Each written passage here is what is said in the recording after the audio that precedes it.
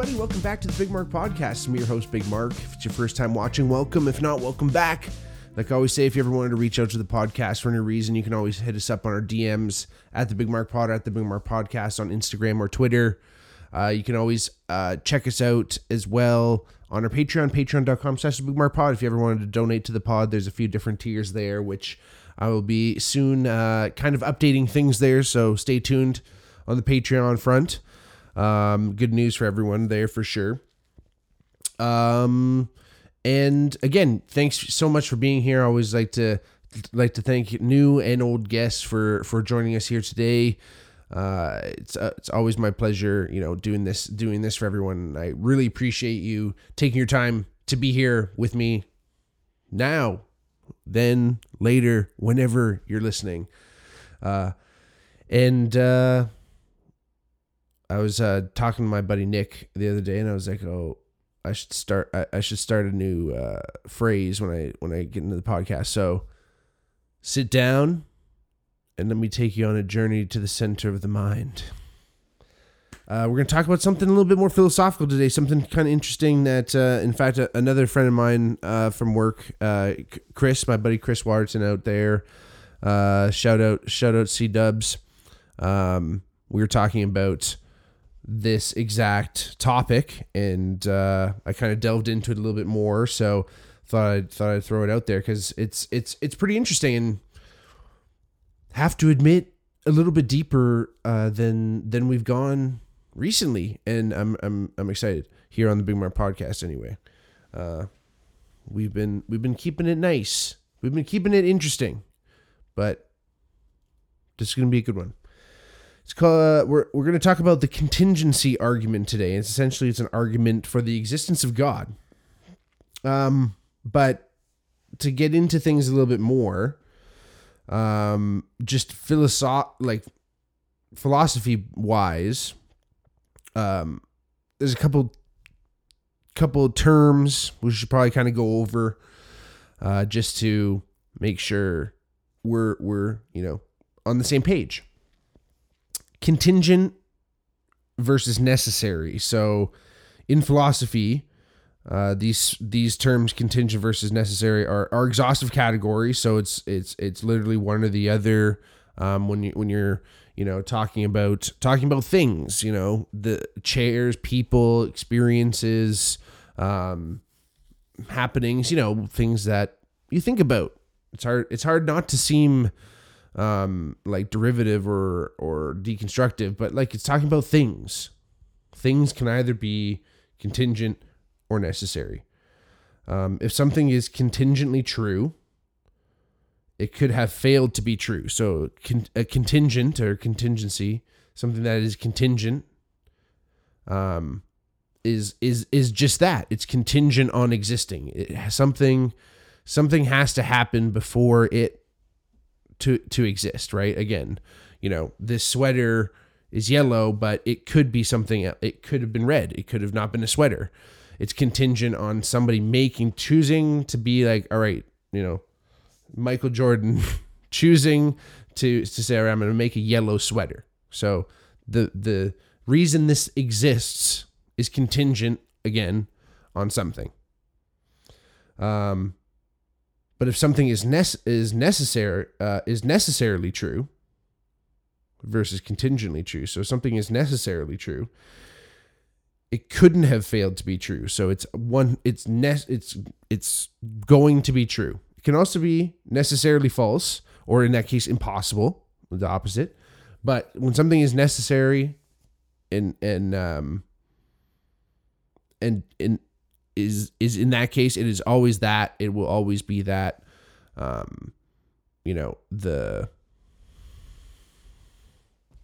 guess it's hard to say, because essentially that's what brings us to our argument here. Because you kind of go, okay, well then what is necessary, right? And this is what kind of brings us to this. So before we go right into the argument, another aside here: you can't use a contingent to explain a contingent. So like a room full of apples, you can't say, oh, like, all right, why is this room full of apples? It's because you can't say because the room is full of apples, right? Like, why is there God? Because there is God. You can't just say that.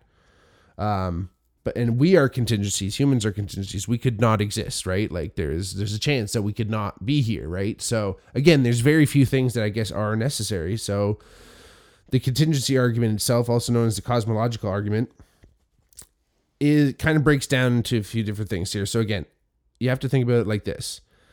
Everything that exists has an explanation of its existence, right? There's a reason why something is here, basically.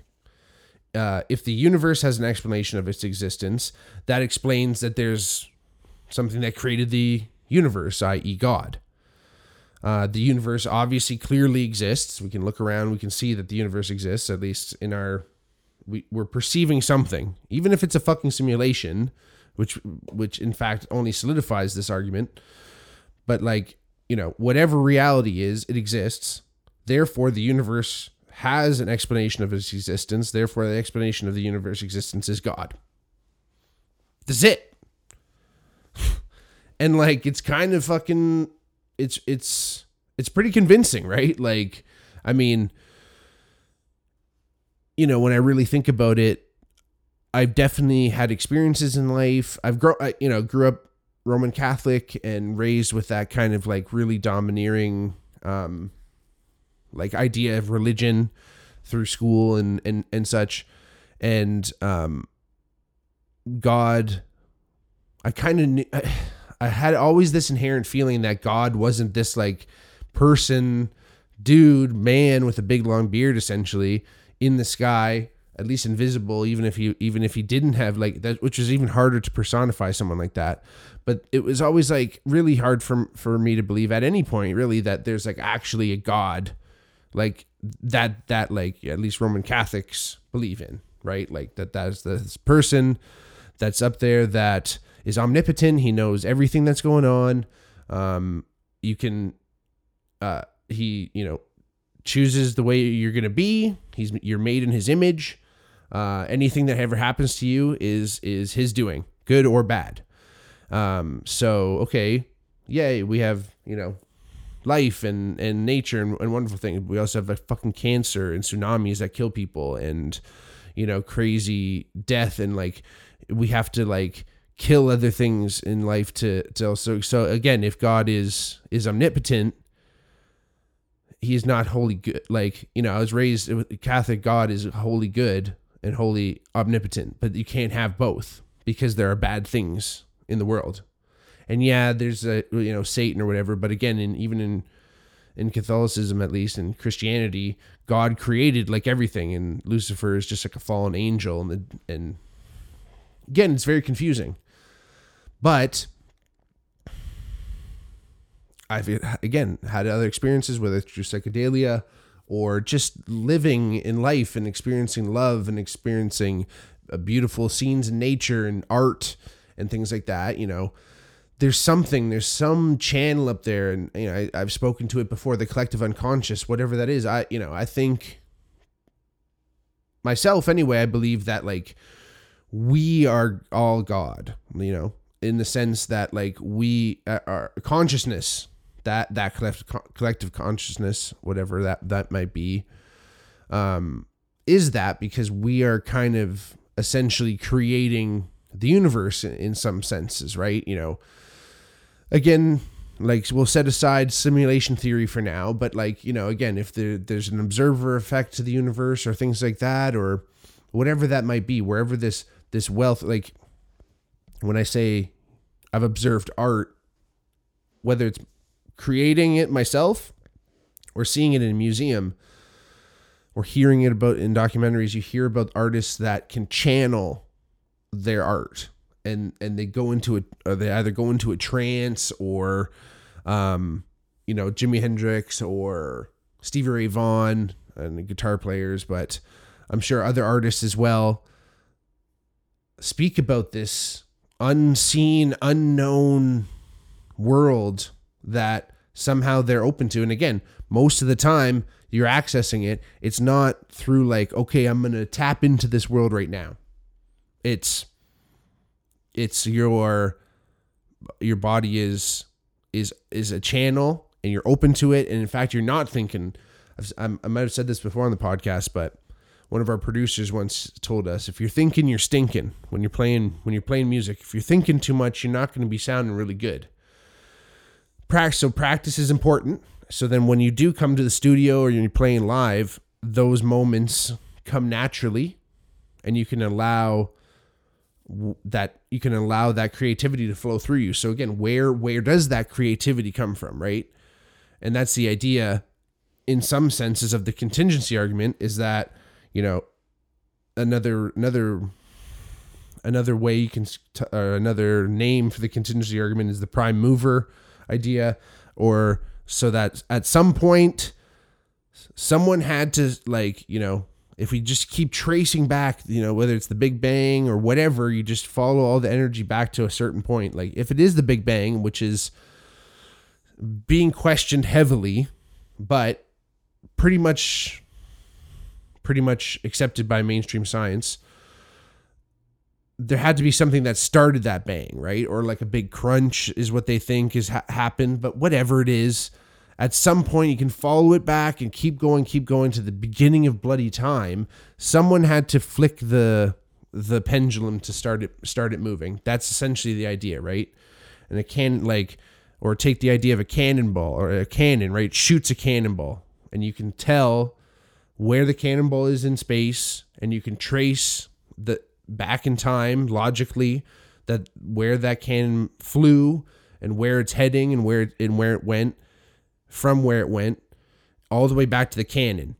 And you can infinitely splice that time, right? You can go from point A to B, and then in between point A and B, you can split that. In between, you can split that, and you can keep splitting that distance in between. And essentially, at some point, again, leads back to that there has to be like a cannon firing the cannonball at some point.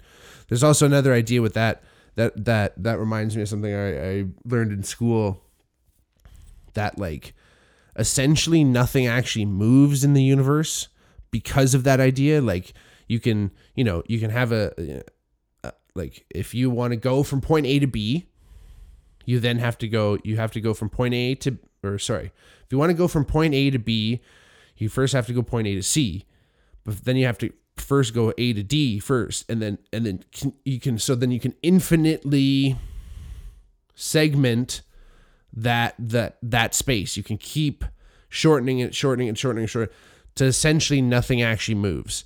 It's a weird philosophical thing. I can't even remember what class I would have even heard that in, but might have even been in high school, for God's sakes. But that's what that reminds me of. But anyway, regardless, you can keep tracing things back, and essentially that because you're infinitely tracing it back, it proves that God exists.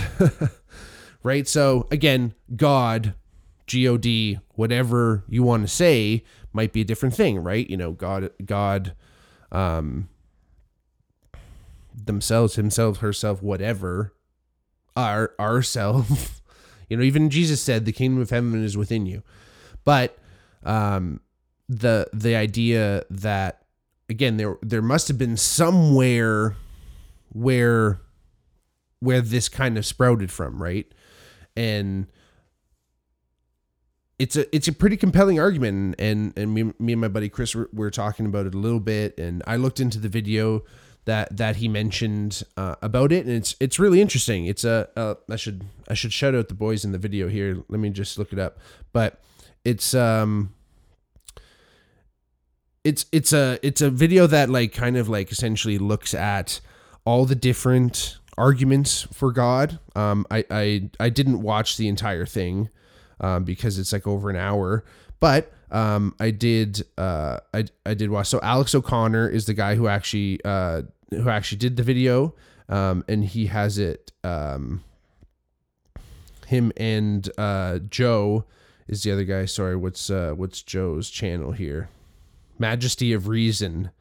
So that's the kind of the co-host, if you will, or the guest on Alex O'Connor and the arguments for God's existence tier list. So again, he does kind of like a ranking, And right off the bat, they talk about the contingency argument. They put that at like S tier right away, top tier argument for God, right? Like it's hard to even refute. It's hard to even tease apart too much, right? Because that's the idea that there's the grand watchmaker, that we're looking at this extremely complex thing that is the universe. Like it's an extremely intricate watch, that there has to be a watchmaker out there that actually, eventually chose to put out all these pieces together and things. It's not just like pure chaos and pure just like complete random chance that we're all here, right? And the problem with that whole idea, though, is that I feel like that really looks into this other part of human nature, right? Is that we go, this can't just be by accident. We can't just be here by random chance. All of our loved ones and all the things that we enjoy can't just be here for no reason. And when all of our feelings and all of our emotions can't just be the results of chemicals in our brain interacting with each other and then our reactions to our environment. No way, it can't be that.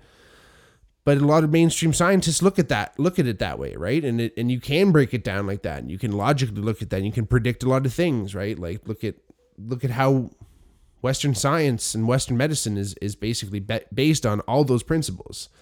It's a monistic approach, mind and body are one thing. There's no difference. Everything that you are and that are results of chemical processes in your body and brain. That's it. So doesn't sound like there's no fucking juice to that, right? Like it's tough, unfortunately. It's not to say that it's wrong, but there's something feels like is missing with that whole argument, right? And again, like I've mentioned, I believe that there's some higher power. If I ever became a Mason and they asked me, do you believe in higher power? I can say yes. It's not going to be your traditional kind of idea, but there's got to be something going on, right? And whether that's several forces, who knows? Because that's the other thing is you can bring up the same argument that I had, when I started questioning growing up Catholic. If God is so omnipotent, if God is everywhere and can do everything, why does he allow bad things to happen? Why does he punish you for things that he made you do? Because he created you. So what's that about? But then there's the idea that are there evil forces out there, right? Does that explain things, right? And if there is this higher power, and is it omnipotent, right? Maybe not, right? The God that I'm saying, that might be us, that might be our collective unconscious. Again, I can't say for sure. Maybe that God isn't omnipotent. Maybe that God isn't untouchable. Maybe there is corruptible potentially in some senses, right? But also, what is good and evil? It really does. It really does take us down this road. What is good and evil? Is that all objective, or is that all subjective? Right? Do we just create that because, again, it gives us a narrative. It gives us an explanation there of why bad things happen.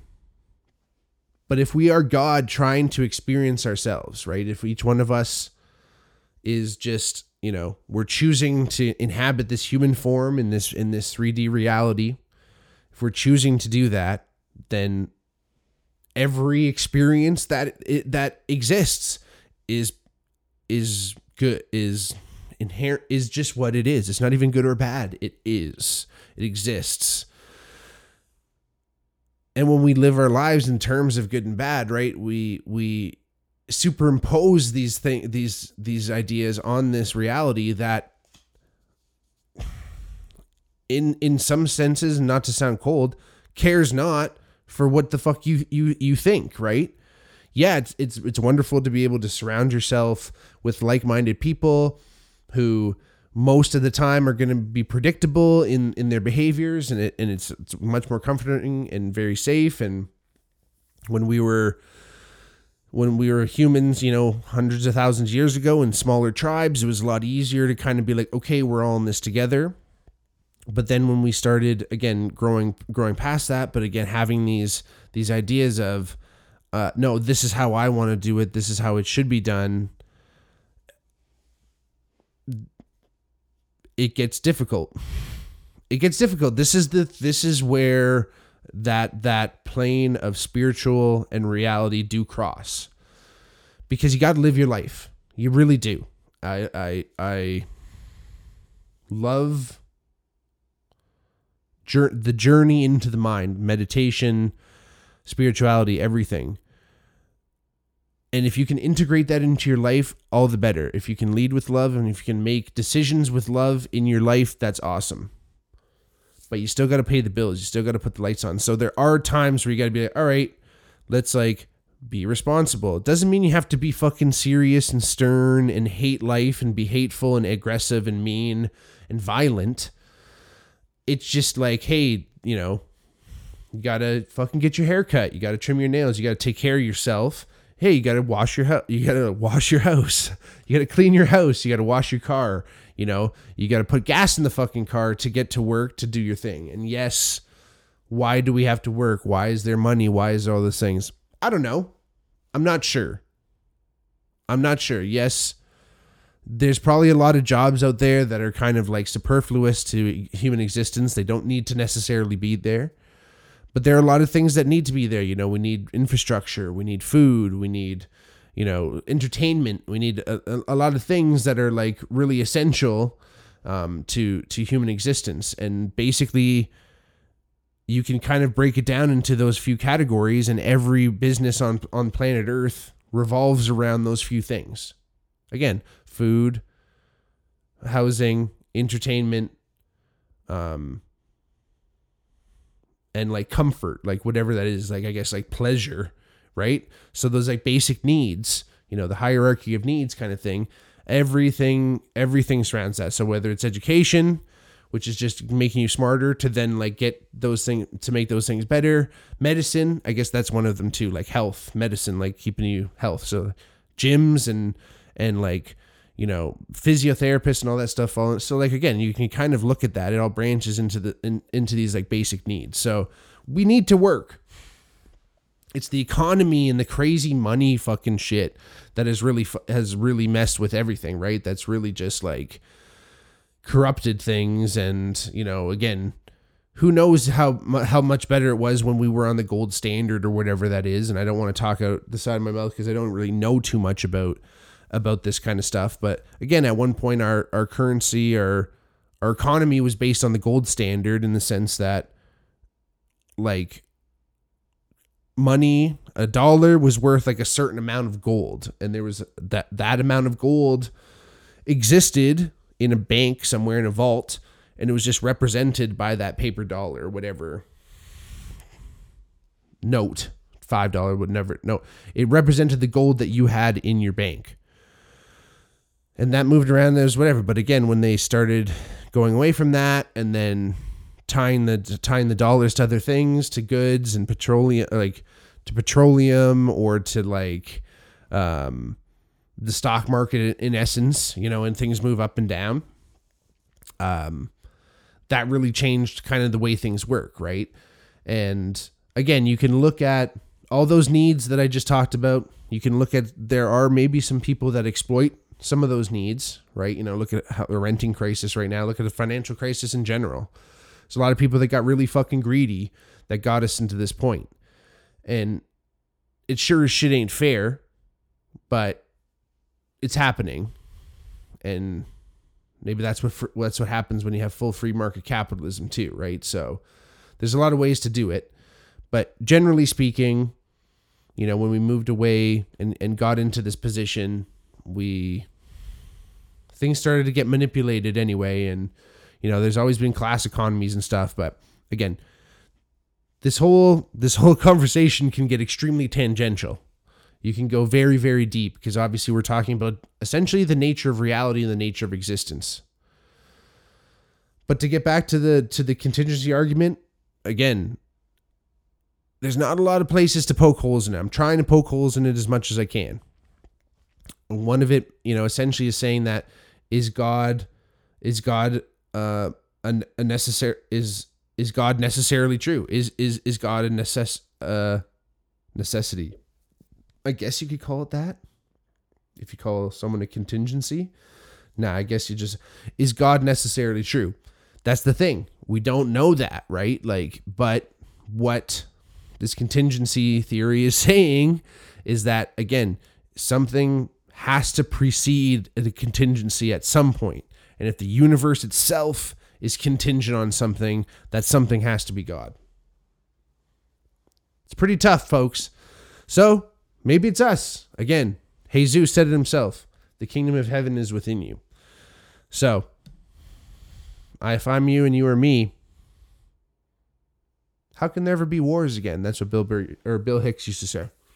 If we all realized that each one of us was part of this collective unconscious and God experiencing each other, and we're all just projections and mirrors of each other going through this existence and doing this, there'd be no wars. There'd be no reason to fucking kill each other.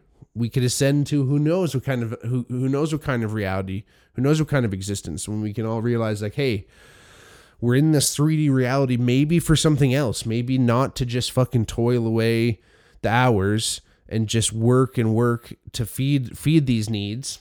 Maybe we can find a better way to satisfy these needs that doesn't take away from each other. And the people that, people that live, it's hard to say. We don't want to get into Brave New World territory. We don't want to get into 1984 territory. Where do we go? Who knows? We're going to utopia. We're going to dystopia. Only time will tell. Anyway, I'll leave it at that. Thank you all for listening. Check out the Patreon. Hit us up, DMs, Instagram, Twitter, Bigmark Pod, Bigmark Podcast. Love y'all. Take it easy.